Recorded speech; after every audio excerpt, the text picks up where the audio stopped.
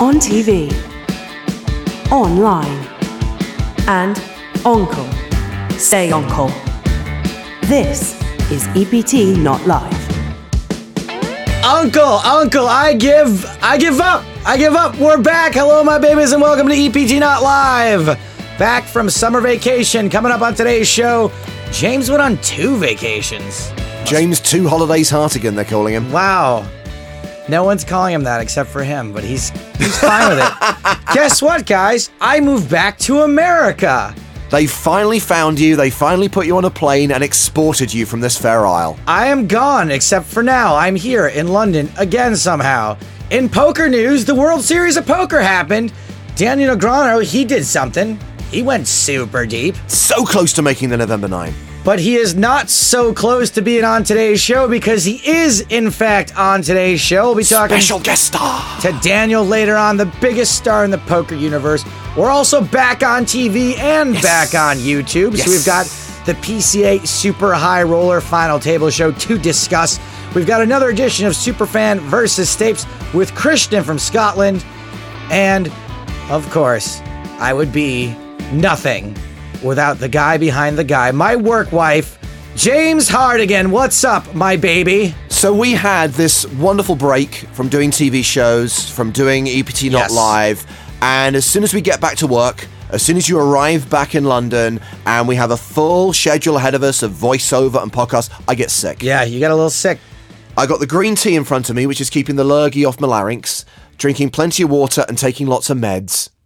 I'm the kind of person, now, James, I don't want you to take this personally, but I am the kind of person that whenever someone says they're sick, I never believe them right away. Like, I always think. I was shitting it on Sunday because we're recording the show on Wednesday. Monday, Tuesday, we voiced 3 TV shows. On Sunday, the day I'm meant to be preparing those TV shows, I'm literally sitting on my sofa shaking. Yeah. And thinking, oh Christ, they can't change Joe's flights. We've got this gig in Toronto coming up, so there's no margin for error. How the hell am I going to get through this? And I did start panicking slightly. But luckily, Saturday and Sunday were the worst That days. email was so panicky. That's what it makes me. I'm like, there's like so much thought was put into this email. And again, don't take it personally. That's always my instinct. And I always think that whenever I'm sick, people will think I'm faking. So I always go through this weird thing where like, I just show up to whatever it's supposed to be anyway, because I'm afraid if I don't go, they'll think I'm faking. And then people are like, why did you come? Why are you here? Go home. I feel sorry for you because this is our 3rd day in a row we've spent in a very small enclosed space. Everyone else, it's great. It's like an incubator. There's a big glass screen. And they're like watching me like I'm some scientific experiment waiting for me to break out in hives. It's like Project X where you're like tapping the little chimp tapping the glass, just wants the cigarette before he dies of radiation poisoning. Yeah, but you've been locked in here, mate. You are that chimp. I am the chimp for sure. Well, the thing is, like, I'm pretty sure that I've just been sick for the last year and a half. Like, I don't think I can get any more illnesses. The irony is, obviously, when we record the shows, it's not done live. We stop, we do retakes, and I think we had just as many stops yesterday for you to cough as there were for me. Yeah, I have wicked throat problems these days. I think it's mostly because I just don't sleep. Like, I never sleep. Huff, my old radio partner, calls me a mutant because I sleep like 3 or 4 hours a night. When I first moved back to the States, so I got this apartment now in New Jersey. So it faces New York City, it faces east. And every morning, the sun starts pouring in about 5 in the morning. And I didn't have curtains for the first couple of weeks. Ugh. And so I was coming in from New York City like at 4 and waking up at 6:30, just being like blinded every day. So like my first 2 weeks living back home, I did not sleep at all. The move went really well. I was actually a little bit worried because apparently U.S. Customs is really wants you to be really specific when you ship boxes back. And I just wrote on my boxes like clothes. DVDs. No, they literally want like 1 shirt, 1 pair of trousers. Yeah, they really 3 do. 3 pairs of socks with holes. I wrote in, yeah, they have to include all the holes in them, all of the stains. I wrote on the boxes like, used to live in U.S., returning, personal effects returning to U.S. I don't know if that mattered or not. All my boxes showed up, except one of them looked like it had been thrown down a flight of stairs. Only one thing got broken in all my boxes, which I was pretty excited about. So yeah, like I live in Hoboken / Jersey City, New Jersey now. I live right on the border. It's 1 subway stop from New York City. Got a big, nice apartment with air conditioning, which has been handy because it's been fucking hot in New York the last couple of weeks. I can see the Statue of Liberty from my bedroom. Very excited to be home. I'm excited for money that's all the same size and color again. The hilarious thing is, before you went, you had how many leaving dues? There was you did the comedy gig that we all came to. There was drinks the following evening. And I'm saying, look, obviously, we're saying goodbye to Joe. He's leaving London. But guys, he's going to be back in 3 weeks.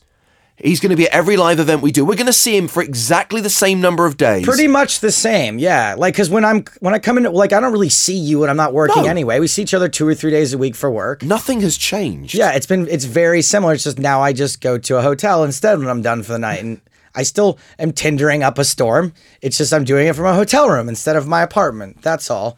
If anything, I'm going to be more social now that I don't have, like, a home to go home to. I'll probably go, like, hang out more and go to dinners and stuff. Because it's less appealing for me to go sit in my hotel room than it was my apartment. One thing that you should explain, Joe, and the reason why we didn't talk about your move back to America on previous editions of the show and why you didn't necessarily reveal it on social media until you'd already relocated is you were trying to a certain degree to keep this a secret. You wanted it to be a surprise. Yes, I was surprising my parents and I pulled it off. Like, my parents had no idea. Keeping a transatlantic move a secret for months. It's not like I planned it like a month ahead of time. Like, I knew probably 6-7 months ago that I was going to be leaving, and I wanted to surprise my parents. My parents have really missed me. They're getting older. I worry about them a little bit. Part of the reason I want to move home. Now, my parents live in Albany, New York. I moved to New York City, basically. They're about 3 hours apart, which is a great distance to be. I can get up there when I need to, but it's like too far away for too many visits.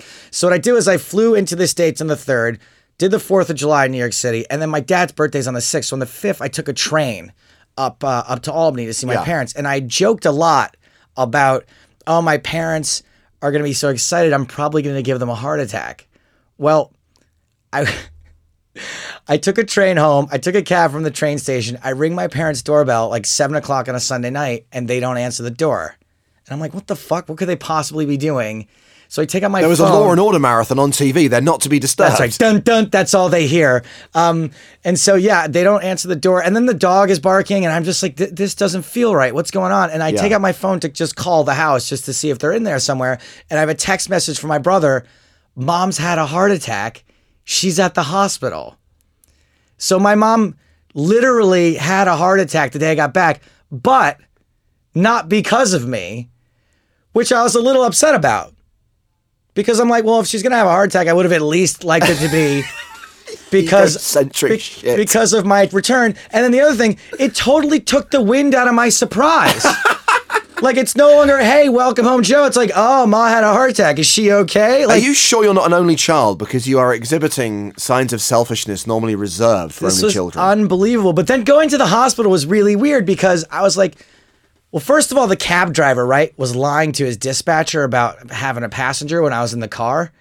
And so the dispatcher's like, we got to pick up for you. And he's like, oh, sorry, I'm such and such a place. But I was in the car because he was going to pocket my fare. So when I got out and I needed a cab immediately again to go to the hospital, he wasn't available, even though I could still see his taillights in the distance. I had to wait 15 minutes for another cab. And it's driving me crazy. My mom's in the hospital. She's having a heart attack. So when I get to the hospital, I'm like, look, I'm like sneaking around.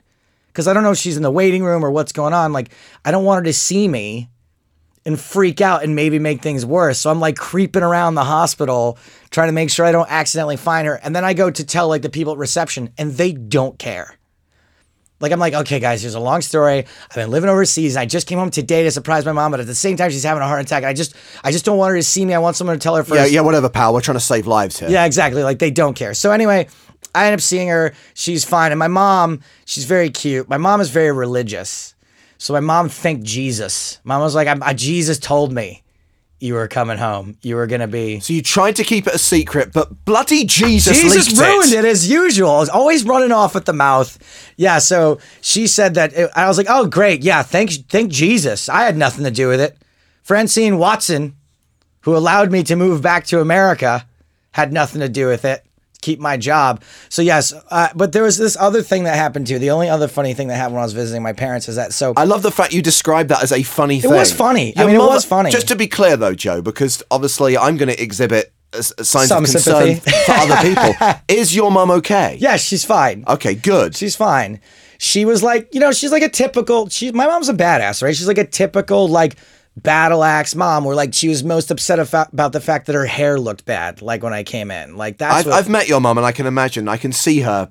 Yeah, she's just that, like, yeah. you know, she's a tough lady. So, you know, and we all, when I say none of us were that concerned, it wasn't out of being uncaring, but like medical science is great. And everyone in the hospital was super calm. And my dad was calm. We all just kind of took it in stride. And it, in the nicest way possible, it wasn't a big deal.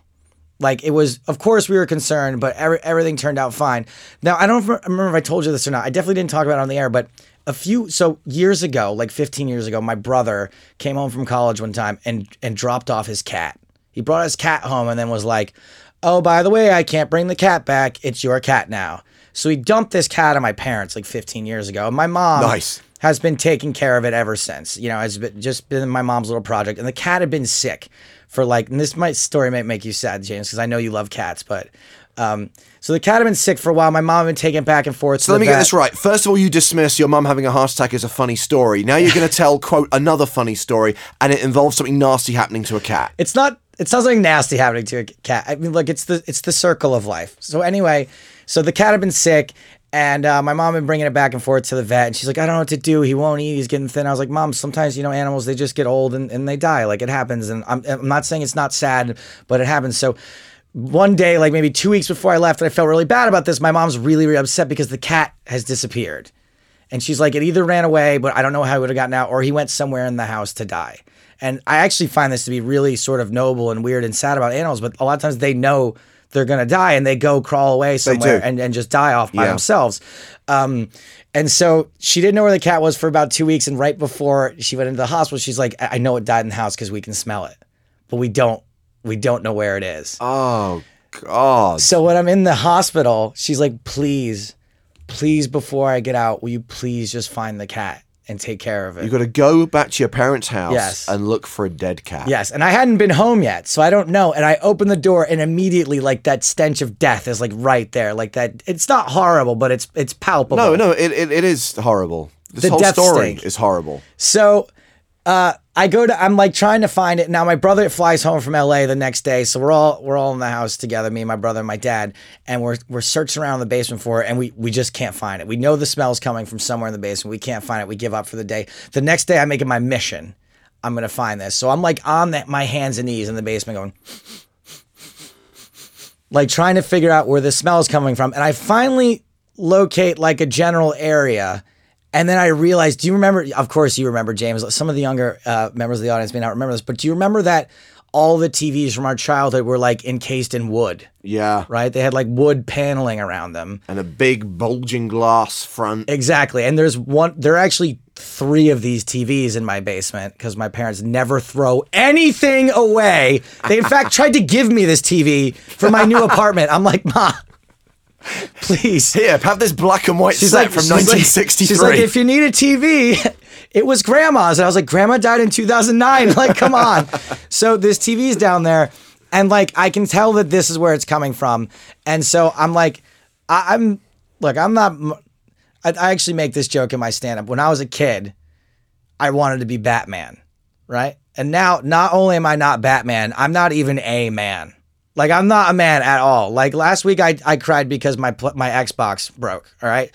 So I know that this is coming from, so I'm like, John, look, to my brother, John, I'm going to turn the back of the TV. I don't want to be the one to, like, look inside the paneling. You do it. It was your cat. So I turn the TV out. My brother looks. He gasps and, like, runs up the stairs. And I'm like, hey, man, did you gasp because it's really gross? Or did you gasp because it was your cat and, like, you're sad? And he's like, I'm sad. So I'm like, okay, fine, I'll deal with this. So I'm like, do we have any gloves? And my dad gives me like these rubber gloves, like these very thin. And I'm like, no, not these gloves. I want some gardening gloves. Thick gardening gloves. So now I don't know what to do because I can see the cat's body inside the TV, but it's crawled into like a small space. And I don't want to fish it out of there. You know what I mean? I don't have to like work it out of this tiny little space, like the wishbone in a game of Operation. Like, because I'm afraid it's been there for a couple weeks. I'm afraid it's gonna fall apart. Oh, Jesus Christ! So what I do is I lift the TV up over it and set the TV down, and then it's there. And now I've never touched a dead thing before, and I don't like. Yes, I know logically what's gonna happen when I touch it. Nothing. but I really don't know that because I'd never done it. So of course, what I do next is I walk up and like poke it on the head and then run off, terrified, adrenaline pumping, hopping around the room, shaking. Well, I'm like, okay, let's do this. Now my mom has all these Christmas boxes because she loves Christmas. So she decorates the boxes and then makes them so that you can just lift the top off and put a gift inside. So she's prepared one of these Christmas boxes as a coffin for the cat. And so I get the box and I put it near it and I lift the cat up and I just like touch it as little as possible, drop it in the box. Now its little legs are sticking out. I have to force the legs There is nothing funny about down this. into the box. Anyone who has lost a pet is not laughing right now. No. The thing is, I'm not laughing at the death of the pet. I'm laughing at having like just the absurdity of What was this the cat's situation. name? Calvin. And Calvin has to suffer the indignity of being buried in a cardboard box, decorated no doubt with Christmas trees and baubles, But my mom and a thought- fine ribbon on top. My mom thought this was an honor for the cat to be in the Christmas box. I don't think it's an indignity. So at this point, my brother's all like, I got this from here. Like once it's in the box, now he's like all of a sudden Mr. Man, and he wants to go bury the cat in the backyard. And he decides that he's going to go bury the cat at the tree line. And I'm like, that's not a very good idea because he's digging up like a bunch of roots as he's doing. My brother manages to dig up the electrified fence for the dog while he's doing it. So he digs up a bunch of wires, costs my dad $150 to have it fixed. And then I'm like, dude, just stop with this. Just stop. We're going to take It's what Calvin would have wanted. But we're going to take it to the vet. They cremate the pets there. And my brother's so tight, right? He's like, okay, I'll handle it. I'll take care of it.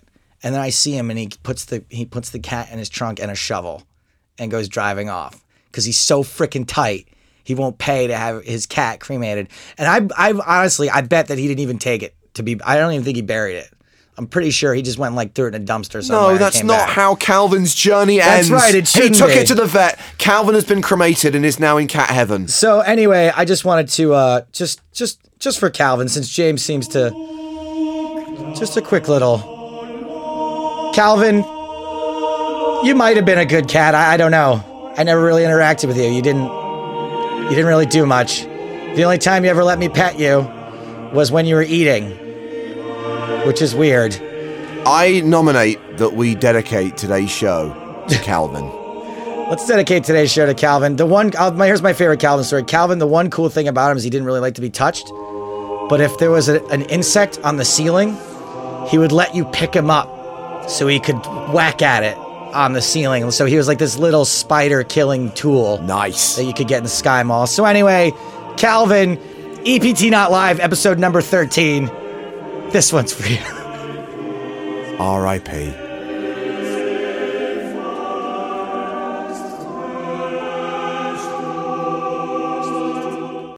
James, you want to do a little poker news? Yes! What's going on in poker today? Now it is time for EPT Not Live News. Yeah, so something happened in the world of poker. It was called the World Series of Poker. Yeah, I mean, we kind of touched on it briefly before we went on summer vacation because the damn thing lasts about 8 months, so it's been going on for a while. But there's a lot of excitement that always builds up to the main event, understandably because it is the main event. And this year, and I only discovered this when I got back from holiday, particular excitement because there was the prospect of a big name making the final table. Not a big name. The big name. Yeah. Because when you're talking about a tournament that's got, 6.5, close to 7,000 runners, the chances of having 9 players at the final table who are known entities is slim. I think 2009, which is the second time they had the November 9, Phil Ivey made the final table. That was a big deal. But this somehow felt even bigger. The prospect of Daniel Negreanu, of having Kid Poker come back in November and play on live TV for the World Championship. Yeah, I think that like Phil Ivey and Daniel are like the Hulk Hogan and Ultimate Warrior of the poker world. You know, even if you're not into the sport or the game, like you tend to know who those two guys are.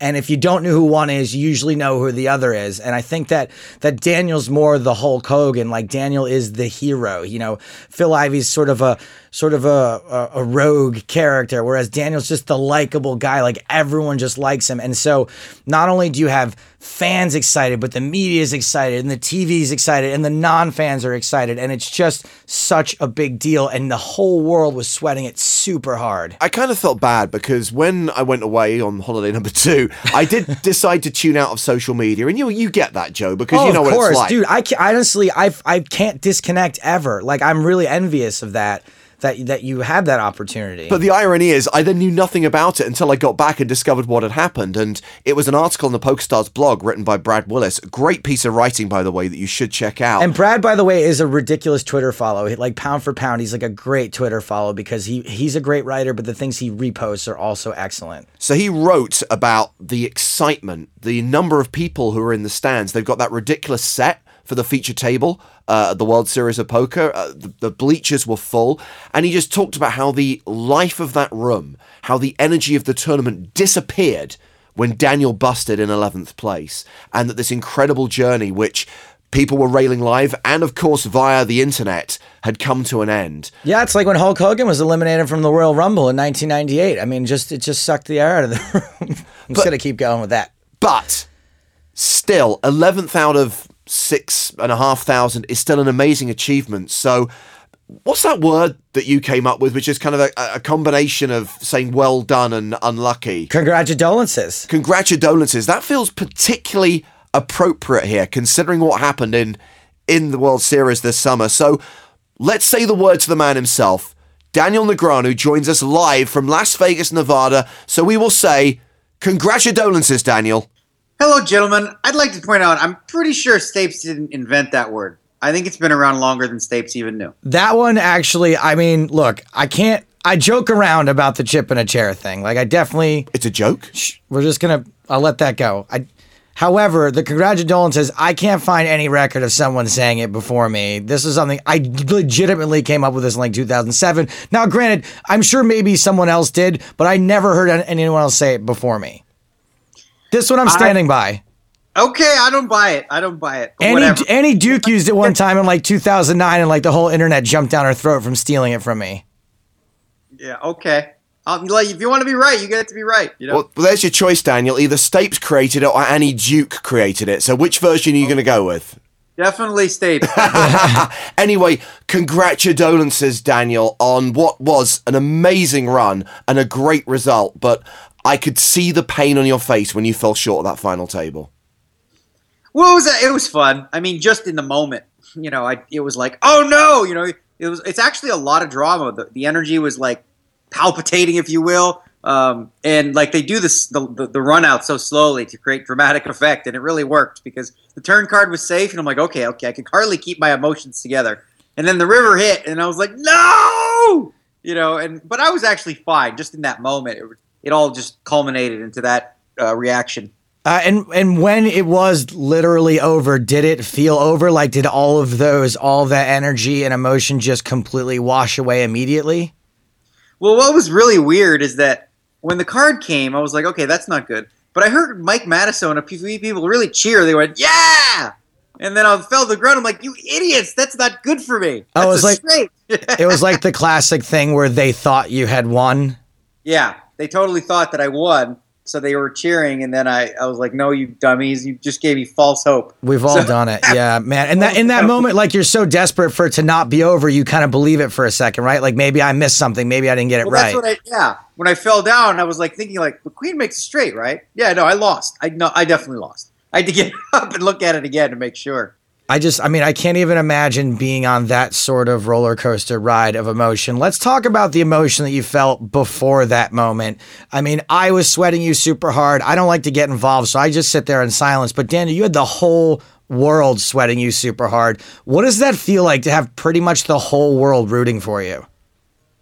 Well, while I was playing, I was really just in the moment. I was obviously feeling the energy from the people in the crowd, but outside of that, like Twitter and Facebook, I was off that. I wasn't really on my phone. I was actually paying attention and felt really good. I was down to about 3.5, 4 million, and then I grinded my way back up to 8 million without actually having to go all in or anything like that. So I felt really good about where things were going up until that last hand where, I was like, okay, I'm in a different territory chip-wise. I have 16 big blinds, and a lot of young kids would be like, oh, 16 big blinds, that's not a lot. I'm like, I feel like in the main event with 2-hour levels, 16 big blinds is plenty.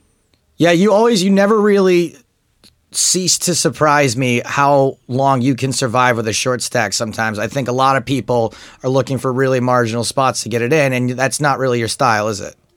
Well, it's interesting you say that, because I was actually thinking about this just last night. How often in poker in the last 20 years since I've been playing, people have figured out a certain strategy as being correct. Like they've done the math on it. And then years later finding out, actually their math was wrong. And one of those areas is certainly short stack play. And a lot of the young internet players have felt like they had it all figured out, how to play a 20 big blind stack or 15. And they thought they played a strategy which was like all in or fold. And they weren't calling it all, especially out of the blinds. And, a lot of the Germans who play the super high rollers have done some research on it and realized that that's actually incorrect. And the way that I've been doing it for many, many years is actually a lot more, especially for tournament play, not talking about cash games, but certainly a lot better than the alternative. I think that's been the instinct of a lot of players, whether they be really skilled or not. And I think that they've been chastised for that. Like, I remember just very often, it seems very logical to me. Like, I get to see a flop for very cheap right now. Like, I don't care that I have 15 big blinds. It's one big blind to call and see a flop. This doesn't make any sense to me. And now everyone's sort of come around to that. Well, they've learned. The high rollers have actually explained it to them. And essentially, when you look at it this way, if you have 18 big blinds and, if you have like 8-10 offsuit in the big, or let's say you have 12 big blinds, and you have 8-10 offsuit in the big blind, someone min raises. Well, if you call and just fold the flop, you have 11 big blinds. How much does that affect your chance to win the tournament? Not very much. However, if you have a hand like 8-10 offsuit, right, and then you flop a 10 or an 8, you're not going to be exploited on streets, turn, and river. Right. Which is one of the dangers of playing marginal hands out of position, is that, you can't fade calling a flop bet, turn bet, river bet. But if you have 8-10 and you flop a pair, okay, let's go. You can get it in, but you don't have to look at those situations as all in or fold, and that's a mistake that still is prevalent amongst a lot of mid or lower stakes low limit players. So you kind of dodged the question at first, though, and I said, how did it feel to have the whole world rooting for you? You sort of act like you didn't know that was happening, but you had to feel it there, right? I mean, I can't imagine there being a bigger rail and a bigger online rail and just a bigger energy. The energy in the room must have been ridiculous. Yeah, no, definitely. And one of the things I definitely felt is, especially from even the production crew and everybody, how important it was for them and, the people in poker that I made the November 9 specifically. And so the, thoughts in my head are, there's those people that want this for me, which is to make the November 9. But that's not how I play. That's not how I approach things. So I'm going to do what I do, which is go for the win. Because if I chose a different strategy, I certainly could have squeaked into the November 9. But that's just not what I was. My goal was win, not just make the last 9. That's very interesting, and I don't know that a lot of people, would have done that. I think that maybe no one else would do that. And do you think that you're more capable? Do you think you make that decision based on the fact that you're you, or that you're also in the position to make that decision? You're not like a guy who won his way from a home game.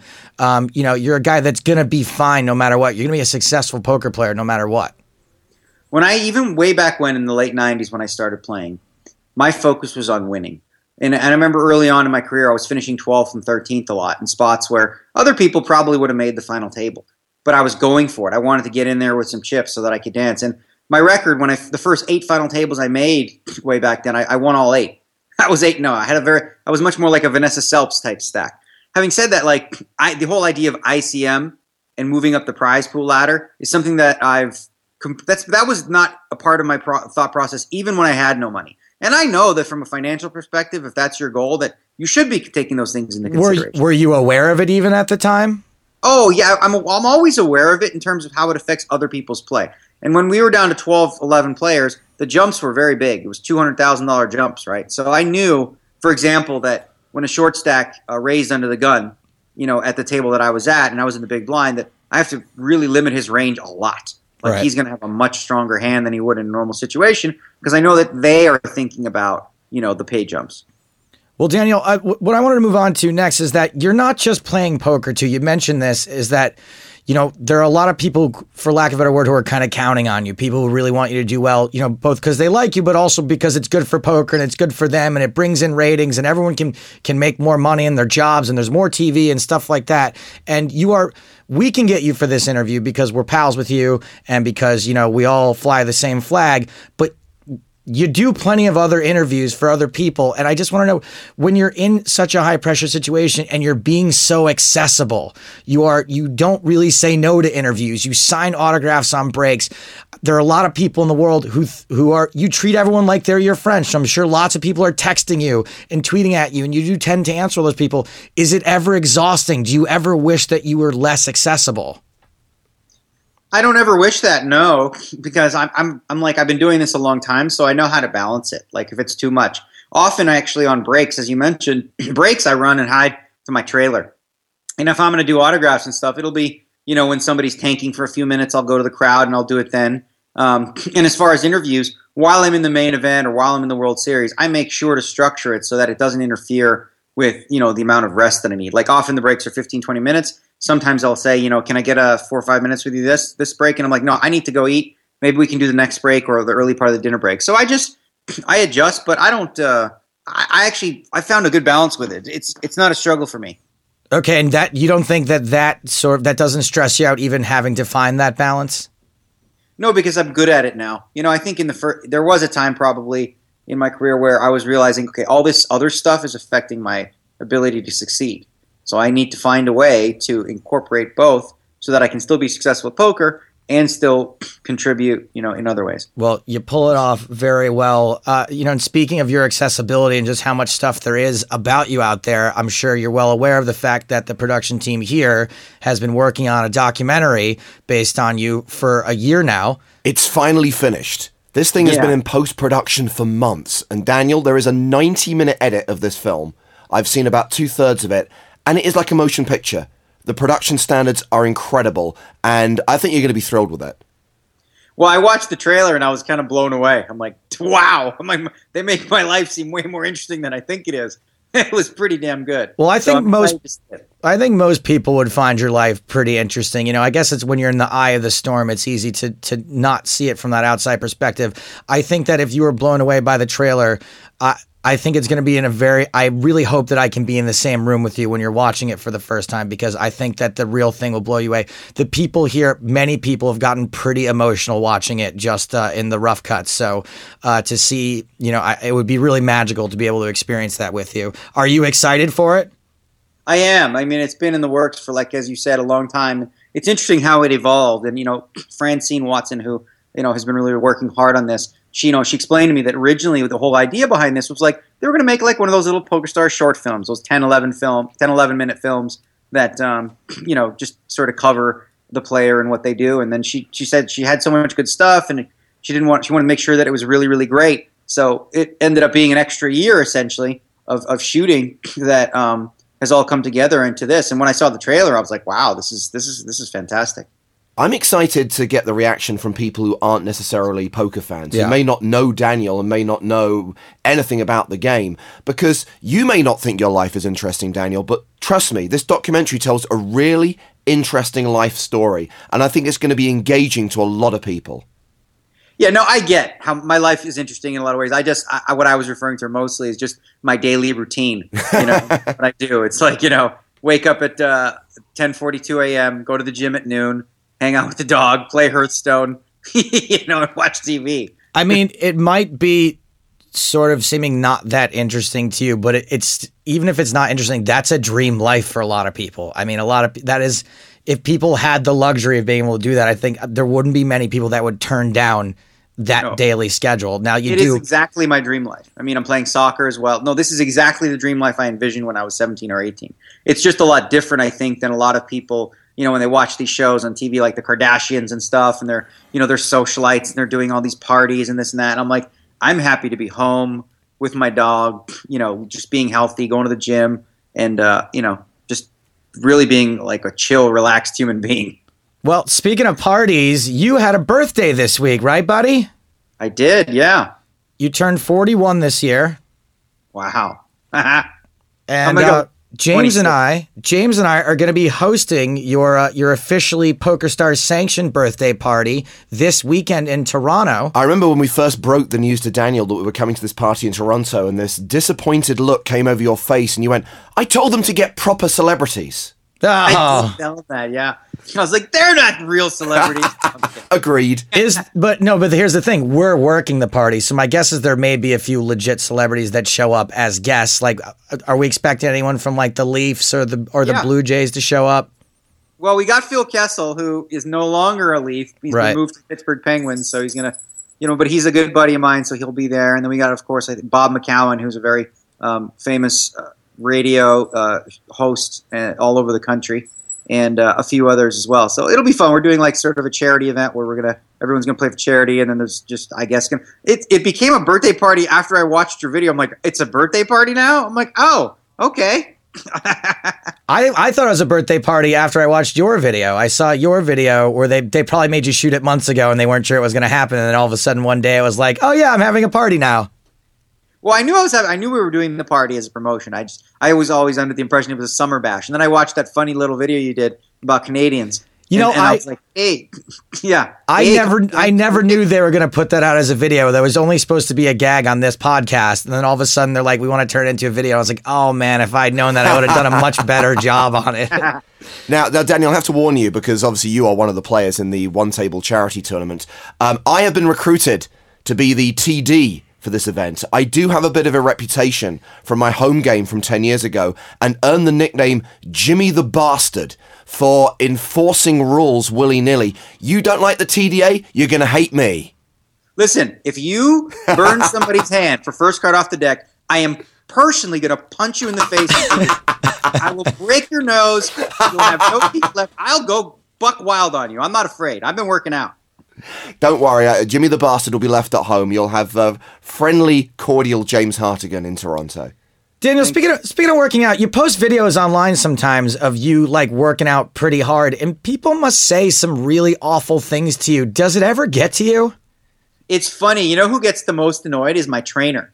Because my trainer, like, she reads some of these comments that people post on Instagram, and she's like, because people will post things as though that's my whole workout. You know what I mean? Like, we don't do anything but that one thing. Right. And everyone's an expert, right? And they think that, like, that she doesn't know what she's doing and stuff like that. And they don't see, like, and some people call me skinny fat. I'm like, man, when I finally post the before and afters, which I plan to do at some point, people will understand the progress I've made in terms of my physical strength and even my body fat percentage. I just give you a lot of credit. You're just always putting it out there. Like, when is the last time someone said something to you online that, like, legitimately irritated you? Legitimately irritated me. It rarely happens because I mostly find the stuff funny. I think the only time I get irritated is if there's like blatant lies about things I've said or done. Okay, fair enough. From people that I may know, and then they put it out there, and then people start thinking like, oh, that's true. And I'm like, actually, that's completely not true. Okay, that's fair enough. Lies would pretty much upset me too. Right, like opinions, I don't care. You know, people say whatever they want to say. It's well, somebody said something today on Twitter actually, and I was planning on I always do a game with the guests, and I was planning on doing a game with you where like sort of revolved around the number 11. But then this guy on Twitter today said, "Can I come to your party? I promise not to drink any more than 11th beers." And I actually was like, "That's mean. I don't like that. That's like not very cool." And then I was upset, and I was like, and I was going to do the same thing, so I don't want to do that now. It's also not very clever and not particularly funny. Yeah, so I was like, man, am I just as like stupid and trolly as the rest of these people? I'm not going to do that. But like, I was like, that Daniel's a person. Like, just because he's like fun and seems to take it well, I just didn't feel right about like taking pleasure in what could be pain for you. So I was just wondering if you felt the same way. Well, when I heard that tweet you just mentioned, first of all. And in the moment, I didn't really understand it.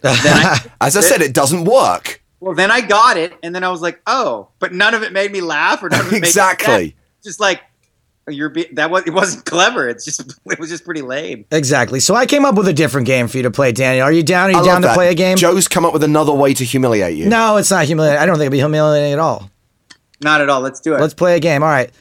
This game is called "Are You Sure That's Your Favorite Movie?" Now, Daniel. Every year before the World Series of Poker, it's no secret that you rewatch at least most of the Rocky movies, right? Correct. Every year. I've come up with 10 trivia questions about the movie Rocky to see if you've actually been paying attention. How many times do you think you've seen the movie Rocky at this point? Well, there are different Rockies, so I think I've seen Rocky 3 the most. What about the original 1976 movie Rocky? I've seen that a bunch. Okay. Well, that's what all these questions are based on. Are you ready? They're all based on Rocky 1? All based on Rocky 1. Oh, boy. Okay. Question number 1. When Rocky is jogging through the fruit market, what kind of fruit does the market keeper toss to him? I believe it's an apple. Apple is incorrect. It's an orange. Okay. I didn't watch this one this year. Oh, you didn't watch Rocky 1 this year. Oh, this is going to be tough for you. Here we go. Question 2. When Gazzo is talking to Rocky about not breaking the dock workers' thumbs, what medical condition is he affected by? What medical condition is... So say that again? So Gazzo's talking to Rocky, and he's telling him not to break the dock workers' thumbs, and something happens to him in the scene. He's afflicted by something medically. Who is? Gazzo. He has to take medicine in the middle of the scene. He's got asthma? Correct! Asthma is correct! You're 1-1, Daniel. And right. he actually had an asthma attack in the scene, and they left it in. That was improvised. Cool story, bro. Number 3, Rocky explains the meaning of this term to Adrian, which is slang for someone who's left-handed. Southpaw. Correct! 2-1. Finish this line by the character Marie. Screw you! Creepo. Correct! 3-1. He stumbled out of the gate, but he is doing well now. Daniel, name one of Rocky's turtles. Link. Correct! I thought he would get the other one. The name. Yeah, I got it. He got them both. Yes, got them both. Let's fire the music back up because he's doing well. Keep it going. Daniel, what is Adrian's maiden name? Oh, no. I don't think he's going to get there on this one. I don't know that one. Panino. I never heard the Panino. name. When do they ever say her name? I'm not sure. I couldn't tell you the exact scene. I'm looking for that one. I'll tell you what. Hey, Daniel, look, if you want to be right, be right. Got him. Question number 7. What is the name of the tropical fish store? I don't know. Doesn't know. That one is J&M. Oh, 4-3. I think you might hole out here, though. Okay. 3 more questions. What is the name of the dog Rocky pretended to want to see when he really wanted to see Adrian? Oh my god, hang on a minute. I know this. I obviously know this. Oh my god. Oh no, what the hell? Hang on. Daniel Negreanu doesn't feel pressure when he has 11 big blinds in the biggest poker tournament in the world, but right now he is really sweating it.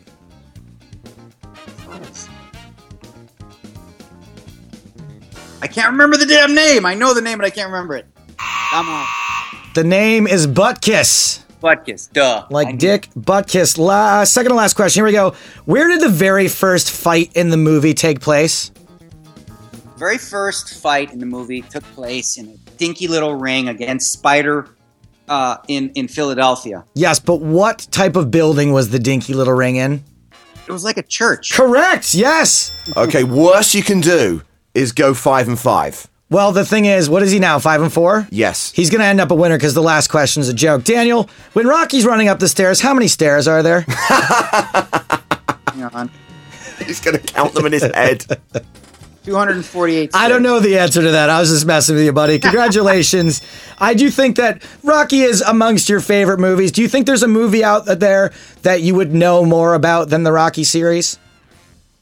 Not that I can think of. It's probably the one I've seen most consistently, you know, from my childhood and still to this day. There's other movies when I was younger I knew more about, but they also involved Sylvester Stallone. What was it, like Cobra and Stop or My Mom Will Shoot? First Blood, Rambo. I watched First Blood every day. I used to watch that movie. It's over, Johnny. It's over. Yeah. All right. Well, one last question, Dan, before I cut you loose. It is your birthday this weekend, and I'm asking you both personally, but also because I'm curious. What do you want for your birthday? Like, what do you get someone that has or could have literally anything he wants? It's funny you asked that because I have basically like a no gift policy. Yeah. Right? I don't like allow people to get me gifts. But this year, and this is exactly why. My birthday was a few days ago, and so Patty got me this oil. She got me this oil painting of Mushu, That's Daniel's dog, by the way, if you guys don't know that. But it was like he looked really sad, like he was about to be beaten and afraid. And I was like, I can't look at this. It was really, I mean, and I felt bad, right? Because it was like the thought that counts, and I really appreciate the thought. I just couldn't have that in my house because it made me sad, not happy. And then Joel, who's great, he came over, and I guess he forgot I don't do gluten or something, even though he cooks for me. And he brought me like a pizza, vegan pizza, and a vegan cake, but it had gluten in it.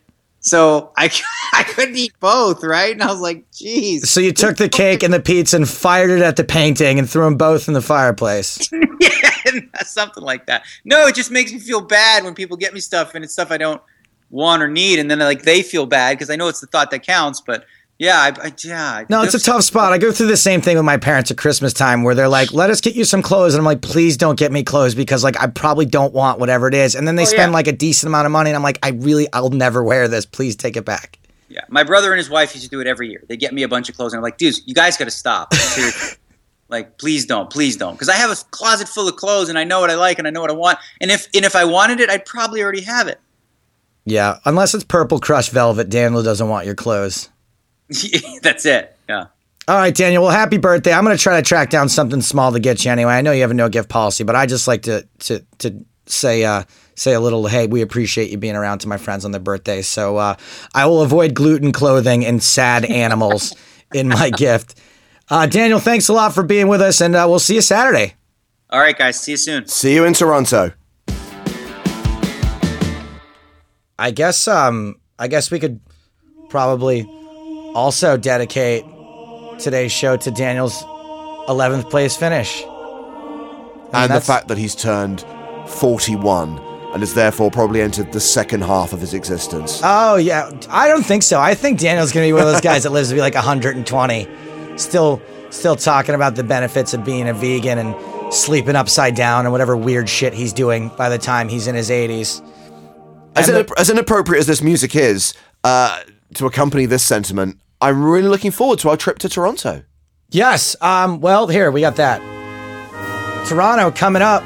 Yeah, it's going to be a good time. I'm a little nervous about it because I haven't written any jokes yet.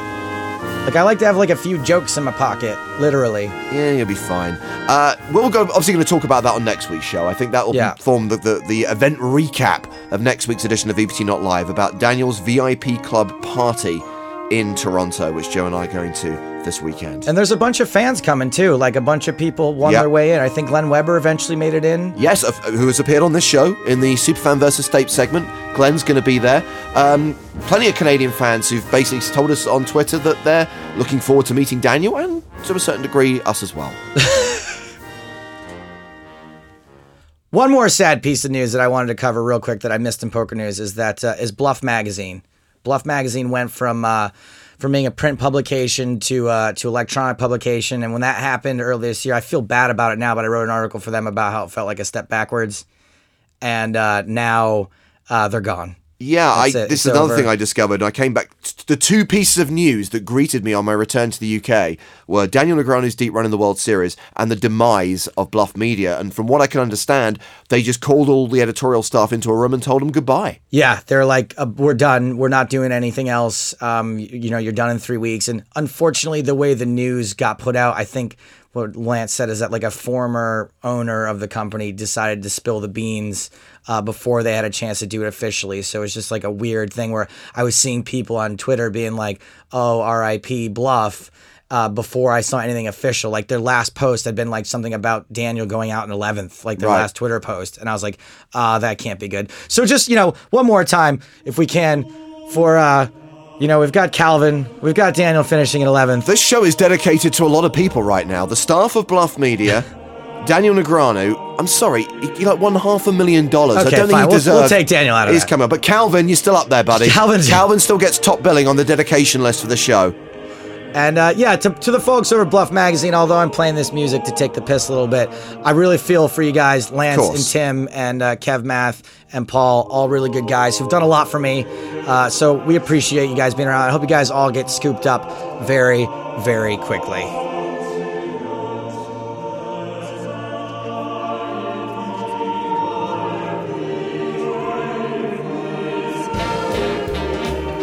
No.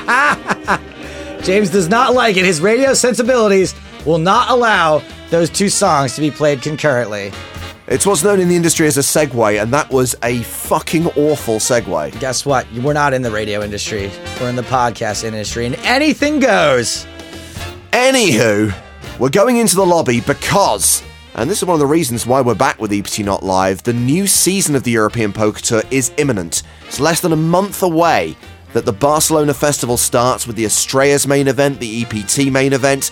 Satellites are plenty. And if you want to be in Barcelona and play that main event, this coming Sunday, which is the 2nd of August, there are plenty of options. There are freeze-outs, there are rebuys. There is, starting at 1:05 Eastern, a €530 satellite with 10 packages guaranteed. And as ever, there are satellites into the satellite. You could qualify for as little as €4.40. Also want to flag up the next stop of the UK and Ireland Poker Tour because it's going back to Bristol for the first time in 2 years. This festival running from the 6th to the 9th of August. This just around the corner. And I had an email from Jake Cody this morning. Actually, it wasn't, but his signature was at the bottom of it. Signy yeah, ones. yeah. Apparently, I could win a seat in UK IPT Bristol for £1.10p. So if you're in the United Kingdom, the main event in Bristol is a £770 freeze out. There's also the Bristol Cup, which is only £330 to play. And if you want a satellite in, qualifiers running right now on PokerStars for as little as £1.10p. TV recap. TV is back! Yeah, talking to people in the UK, if you're watching Channel 4, we're back on Tuesday nights. For the rest of the world, the PokerStars YouTube channel, new shows every Wednesday. This week, the first show of the 2015 PCA, the final table of the $100,000 buy-in Super High Roller.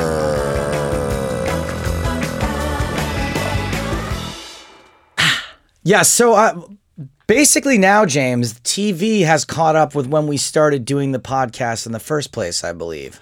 Yeah, because our very first show, which was, I think, at the beginning of March, we talked about our trip to the PCA. Right. And now people can actually see the shows that we were making at the PCA, which we talked about being at back in March. Correct. And one of those things we talked about was how I am a complete fuck up and I didn't bring any of the right clothes to the PCA. So in that link and in the show that's come out on television, YouTube this week, you can see that I'm wearing an ill-fitting jacket. Which is mine. Pants that don't really match, which are mine, and shoes that don't really match, which are John's. John who's producing the show today, John Zinka. So I look sort of weird in the link, and I feel terrible about it. Also, my hair is terrible. Joe. Yeah. I don't mean any offense, but you normally look a little bit weird. I think though, once we get to the next batch of shows where I'm dressed properly, I will look less weird than ever before. Yes, because if finally they'll be able to see you in your brand new suit. Right. Which you took to the dry cleaners, so we didn't see it much in London, and you failed to bring to the Caribbean, so we didn't see it in the PCA. Did I think I wore it in London, didn't I? Or no? Yeah, it was the first show, remember? I screwed up the first Yes. one. It sounds like something I would do. So that's the first thing that struck me as I watched this show. The other thing is that the opening link is, remember it's that outdoor link that was a frickin' nightmare to shoot? The one that was like in the main... I want to call it the foyer, but it was outdoors, like just that huge. Anytime you're shooting out in public, and people can be idiots, and you just never. You think you've got it, and it's like no. At that point, like some guy in a baseball cap walked right between you and gawped right at the camera. It's just not going to work. Well, guess what? We didn't get it.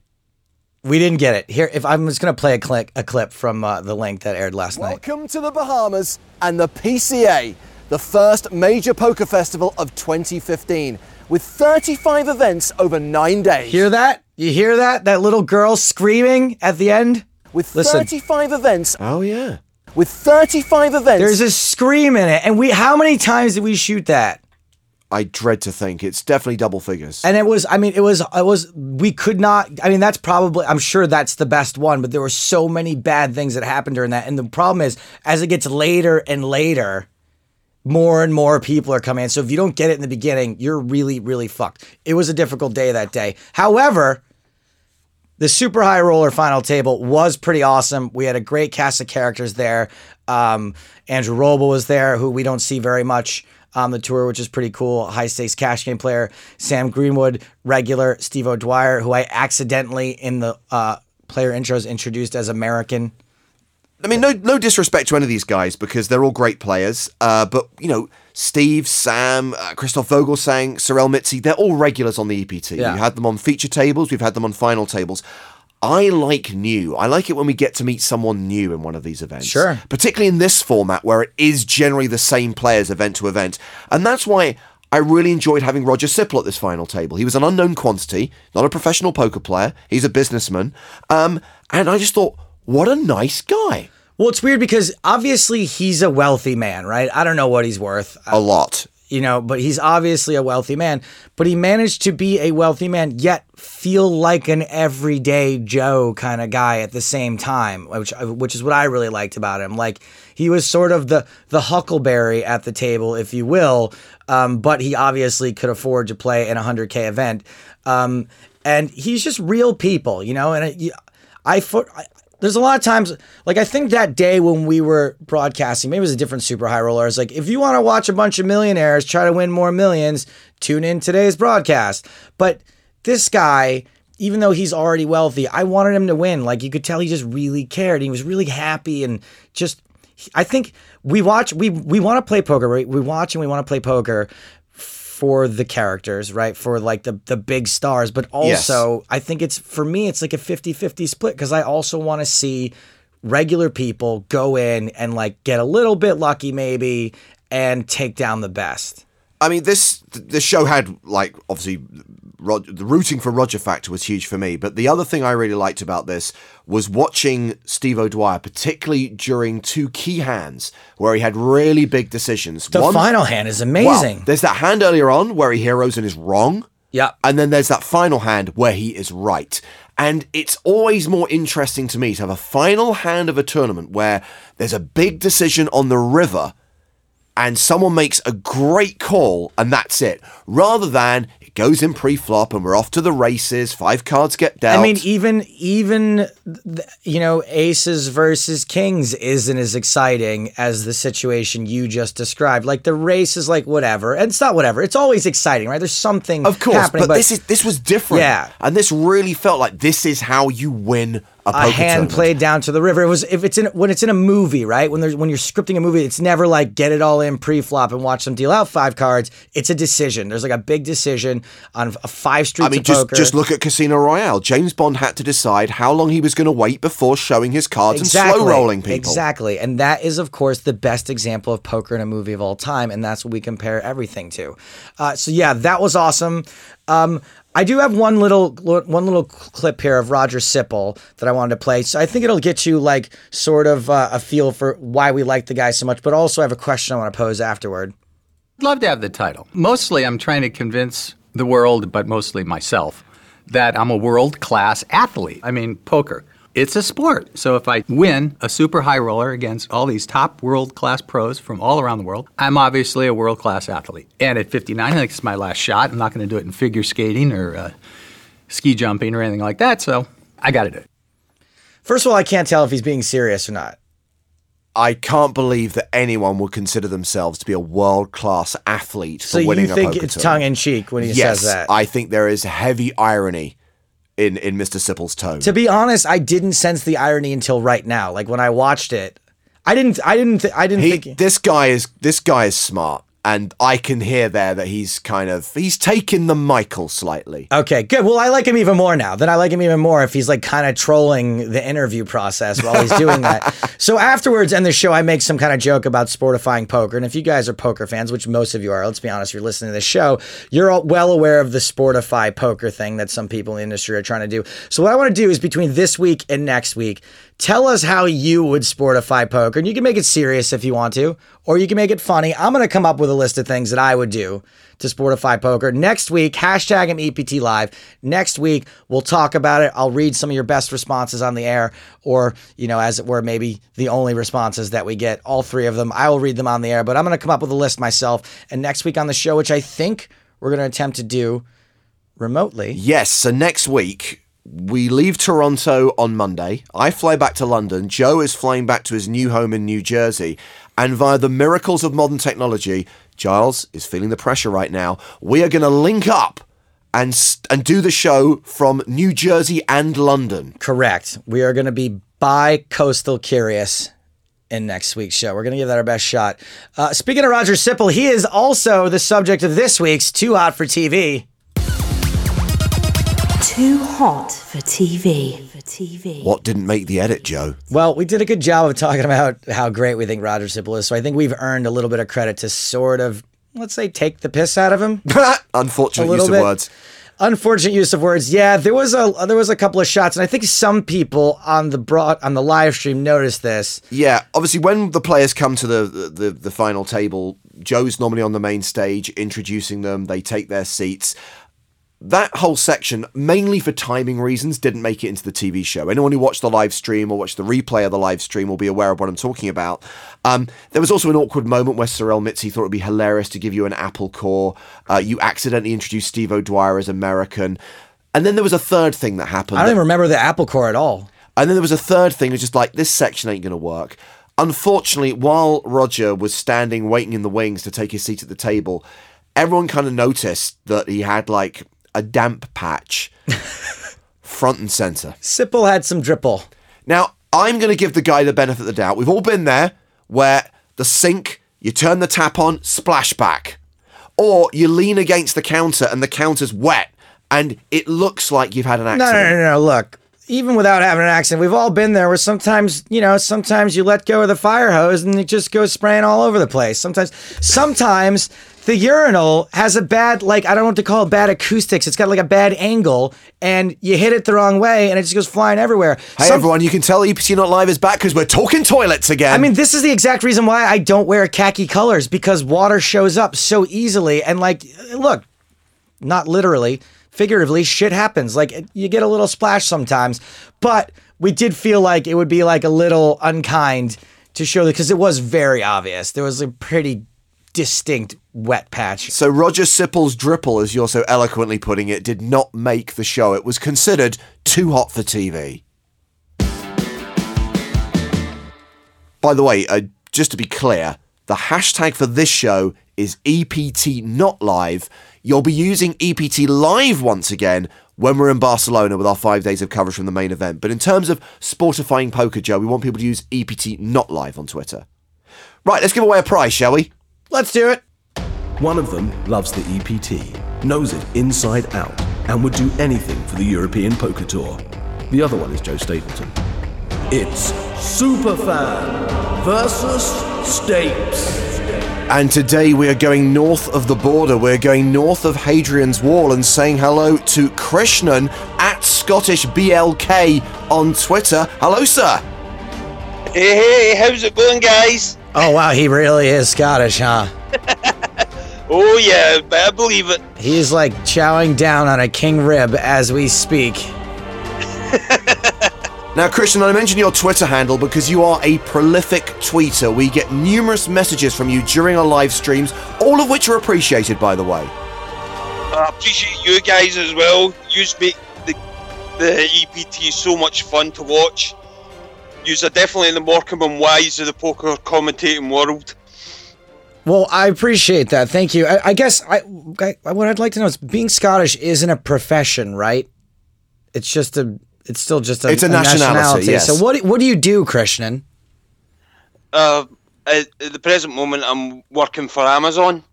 Working for Amazon? What do you do for Amazon? All the parcels at the end of the day usually come back. We've usually got to scan them back into the warehouse. So you work on returns for Amazon? Yeah.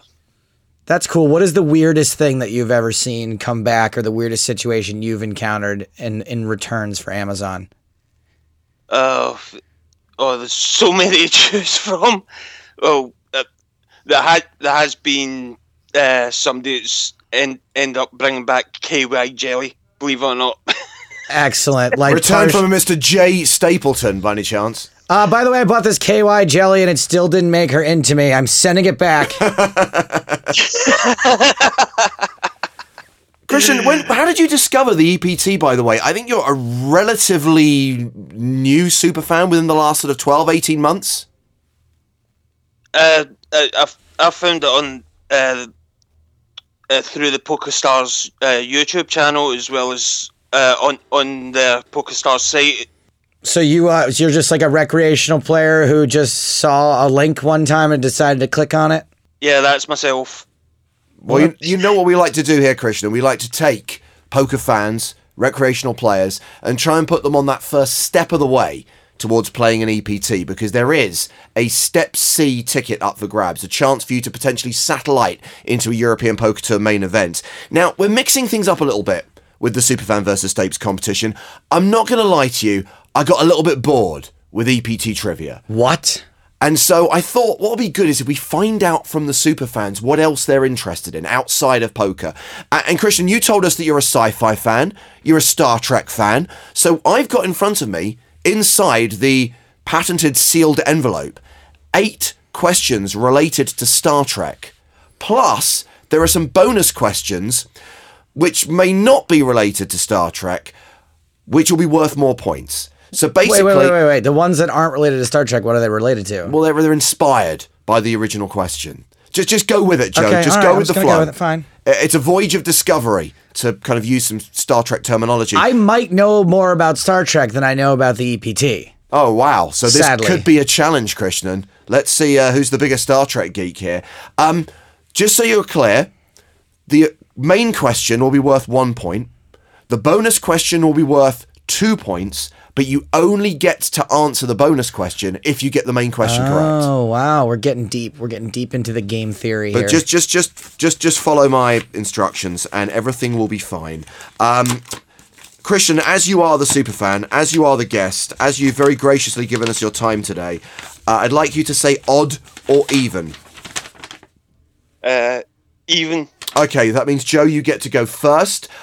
Fire up the theme.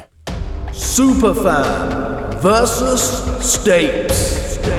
Question 1, Joe Stapleton. On the Starship Enterprise, what does NCC stand for? Boy, apparently I don't know that much about Star Trek, do I? That seems like it should be a pretty easy question. NCC. It's the year. It's the year in which the ship was commissioned. Joe Stapleton proving he has no knowledge of Roman numerals. Krishnan, you can steal. What does NCC stand for on the Enterprise? I forgot myself. The answer is Naval Construction Contract. All right, well, we are all tied up.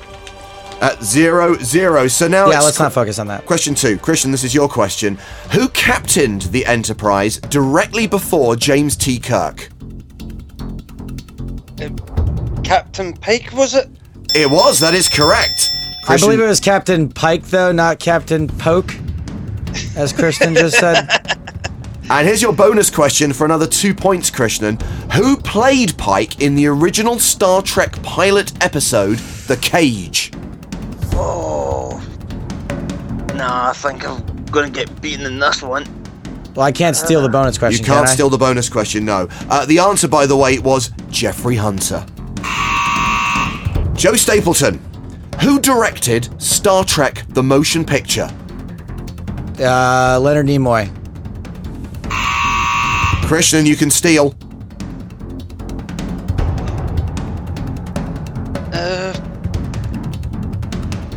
Not 100% sure myself. Take a punt. No, You don't know, guess. I mean, you technically have a better chance of guessing, like, Wilt. I'll give you a clue. It's not Leonard Nimoy. it would be William Shatner? No, the answer was actually Robert Wise. And once again, we are all tied up here on Superfan versus Stapes. It is a barn burner. It's not tied, actually. Christian's 1-0 up. Ah, shit. And now Christian has his second question. Question 4 of the quiz. Who played Captain Decker in Star Trek, The Motion Picture? Oh. Can we go back to EPT trivia? I thought these questions were relatively easy. I just got them off IMDb. I don't even know that much about Star Trek. Star Trek The Motion Picture sucked dick. I loved watching it, but I think you've caught me off guard with these ones. I honestly don't know. Joseph, can you steal? No. The answer was Stephen Collins. Question 5. Joe, this is your question, and you are behind right now. Which member of the Enterprise crew is assigned to the USS Reliant in Star Trek II, The Wrath of Khan? Who is assigned to the Reliant in the Wrath of Khan? Savick. Incorrect. Christian, you can steal. Oh, it's in the tip of my tongue. I know this one, and I'm going to kick myself when you say the answer. He's normally on the Enterprise, but Dude, in this movie, he's on the Reliant. If this could be the most ironic answer ever. If I know it's I keep going to say Tchaikovsky for some strange reason. Chekhov. Yes, correct. It was Chekhov, and that means you get to answer the bonus question. If the answer was Scotty, that would have been amazing. Now this is I just can't do anymore. This is worth 2 points, Krishnan. According to actor Walter Koenig, why was the character of Chekhov added to the Enterprise crew in 1967? I wouldn't have a clue. Because he looked like Davy Jones from the Monkees. Is correct, Joe Stapleton, but unfortunately you can't steal a bonus question, so you still don't have any points. That's pretty impressive, though, that I knew that. Now, this is actually your question, Christian. You're 2-0 up. It's another question about Star Trek II. Who plays the genetically engineered tyrant Khan Noonien Singh? Oh. No, I'm afraid I'm beating this one. Ricardo Montalban. Joe Stapleton, you're on the board with a point, and you now get the bonus question, which is potentially worth 2 points. Who played Montalban's sidekick in the 70s TV show Fantasy Island? That, let's see, hold on, I'm gonna come up with his name. Hervé Villachez. And he gets it right! And Joe Stapleton takes the lead just like that. He is 3-2 up. Joe, this is your question. Who plays Spock's mother in the 2009 movie version of Star Trek? Winona Ryder. Correct! Oh no, it's a late tear from Stapes. The bonus question, in which film does Ryder play a taxi driver who dreams of becoming a mechanic? Coffee and Cigarettes? Incorrect. The answer was Night on Earth. Shit. Okay. Same director, I just got the... Okay, you are going to need, Krishnan, to get this question correct, and you're going to need to get the bonus question as well in order to win. Okie dokie. Star Trek Into Darkness. I know it was a steaming turd, but the question relates to this movie. Wait, did you think it was a steaming turd, Krishnan? Oh, the newest, no idea. The newest Star Trek movie. Did you not see it? No, I haven't watched it. This is gonna bite me now. Okay. In that case, a question about Star Trek 3: The Search for Spock instead. Who played the villain in Star Trek 3: The Search for Spock? This is my backup question. Great Scott. It's Christopher Lloyd. It is. That is correct. And now, this is the bonus question. And if you were listening carefully, Mr. Stapleton just gave you the answer. Did I? What is the name of the character Christopher Lloyd plays in the Back to the Future movies? Oh. Oh no. Oh boy, Christian,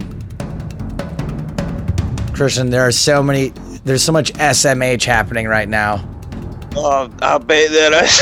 All over the world. Actually, you didn't give the answer. You gave his catchphrase, I gave him a clue. Yeah, it's not the answer. Don't let my catchphrase throw you off. Oh no. Looks like I'm gonna be beaten because my brain is just not working now. Oh. Put him out of his misery, Joe. It's Dr. Emmett Brown.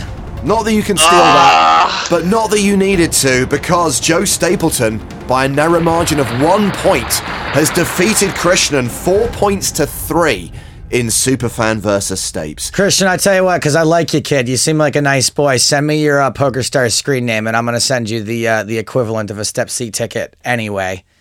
Oh, thanks very much. It's been a pleasure talking to you both. And keep up the good work. Thank you very much, Christian. And of course, we'll make sure that we send you, from the goodness of our hearts, the Everyone Loves a Chop Pot t-shirt as well. Yay! I love it. Thank you very much for taking part, Krishnan. Thank you. See you when I see you guys.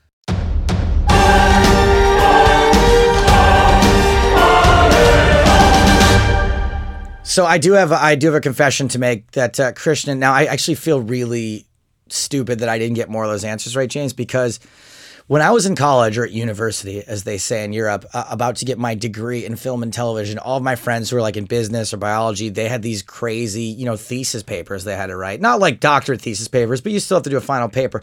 My final paper in the television department was on Star Trek. And everyone's like busting their asses, like taking like caffeine pills and like staying up all night. I'm like, The Kirk Uhura kiss, that was something. What angle did you take on it? Was it yet another study of how Star Trek reflected social sensibilities of the time? It was obviously partly that, but also it was more like the reason why the show was a failure was because they weren't ready for it. I mean, the show lasted that's an interesting angle. The show lasted 2 seasons. My angle was that it was too progressive. Audiences weren't ready. They weren't ready for aliens. They weren't ready for interracial kisses. They weren't ready for something shot in color. Yeah, those are all things that sort of it was way ahead of its time, and that's also proved by the fact that it's become only more and more popular since then. So it was really fun though. So some of those things, the Chekhov thing, I knew that because that was part of my research. That's why they added him, was because the monkeys were huge, and they were like, we want to get that teenage girl Davy Jones crowd, which I don't think any of us at this point find that actor to be particularly heartthrobby. Well, the weird thing is, in researching that question, the official reason why Chekhov was added, according to Gene Roddenberry and according to NBC, was that people felt that there should be a Russian on board, that by the time we get to the year, whatever it was, 2245, that the Soviets and the Americans would be working together on the space program. Yeah. And it makes sense that there would be a cosmonaut on board as well. So they kind of gave us kind of a détente themed official reason, but Walter Koenig was like, no, that was bullshit. It was purely because they were trying to tap into the teen market. I mean, certainly that's why he specifically was cast, even if that was like one of their original intentions. Like, they definitely cast a dude that looked like one of the monkeys because he looked like one of the monkeys. That's it, guys. We're done with the show. Just a little bit of house cleaning. Yeah, I just realized it was many, many weeks ago that we were last here, but I think we had a competition in that show. We did have a competition. I lamented how much cash I ended up dropping to see Muse at the Download Festival because of all the fucked up things that happened while I was there. And the answer to that question was I added it all up, like the Burger King receipts and getting ripped off by the cab and the hotel and the 20p I spent on the phone call calling stupid-ass Travelodge. And I spent £1,460 and 52p, including the tickets. Oh my God. On that particular weekend. That's including rental car and gas. Excuse me. Woof. I had a bagel from the place next door this morning. £6 they charged me for a bagel and cream cheese, and it was so bad they should have paid me to take it off their hands. £6 for a bagel and cream cheese? Joe, nobody sane buys a bagel from a shop at Piccadilly Circus. It's obviously going to be A, expensive, B, no good. That's another difference between like America and the UK. Like, you wouldn't go like, nobody would buy a bagel from a place in Times Square. Of course they would. It's fucking Times Square. Everything's great. That was the mistake you first made when you came to London. I'm going to go to eat in Leicester Square. I know. No, huge avoid mistake. Like plague. So anyways, as long as we're talking about how expensive shit is, yes, £1,460, 52p is what I spent. Who was closest? And Sam, a.k.a. the Manic Flea, guessed £1,468, 22 pence. So she was like £7 off. That's pretty good. Pretty good. So I sent Sam the not yet washed Download sweatshirt. Now, she was a little disappointed because it didn't show up as dirty as she expected.